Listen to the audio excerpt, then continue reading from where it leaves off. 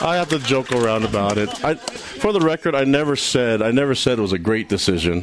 I just said I like taking risks, and that probably wasn't a great one. But my wife took a risk when she went out with me on a date a long time ago. So you don't achieve anything if you're just always predictable, right? So we'll try to take calculated risks next time. But I can't wait for the next fourth. Well, I don't want it to be soon, but if there's a 4th and 19, you'll see me smiling on the sideline.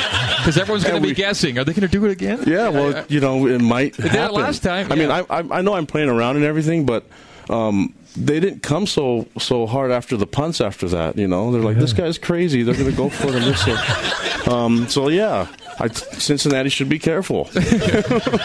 Don't try to block our punts, And if you do stop us, make sure you don't slam the ball on the ground. But the statements I've made is that it didn't cost us, and I never said it was smart. But I like taking risks, and this wasn't a great one. But imagine if it would have worked, guys. You know what I mean? How do you not know unless you try? So, yeah, you guys brought me here to take some risks, and maybe it doesn't make sense, but if it doesn't cost you, I didn't learn my lesson yet, so we'll see if I got a penalty. It didn't cost us when I got a penalty, and I went for it on 4th and 19. My life as a coach could end now, and I'll be fine. I've accomplished so much already. So I could tell my grandkids someday, on the 1-yard line, we went for it on 4th and 19, going the other way. So, yeah. He's living on the edge, folks. I'm having fun. Yeah. Don't nickname me anything crazy. It was we thought we had something there, but it was fun.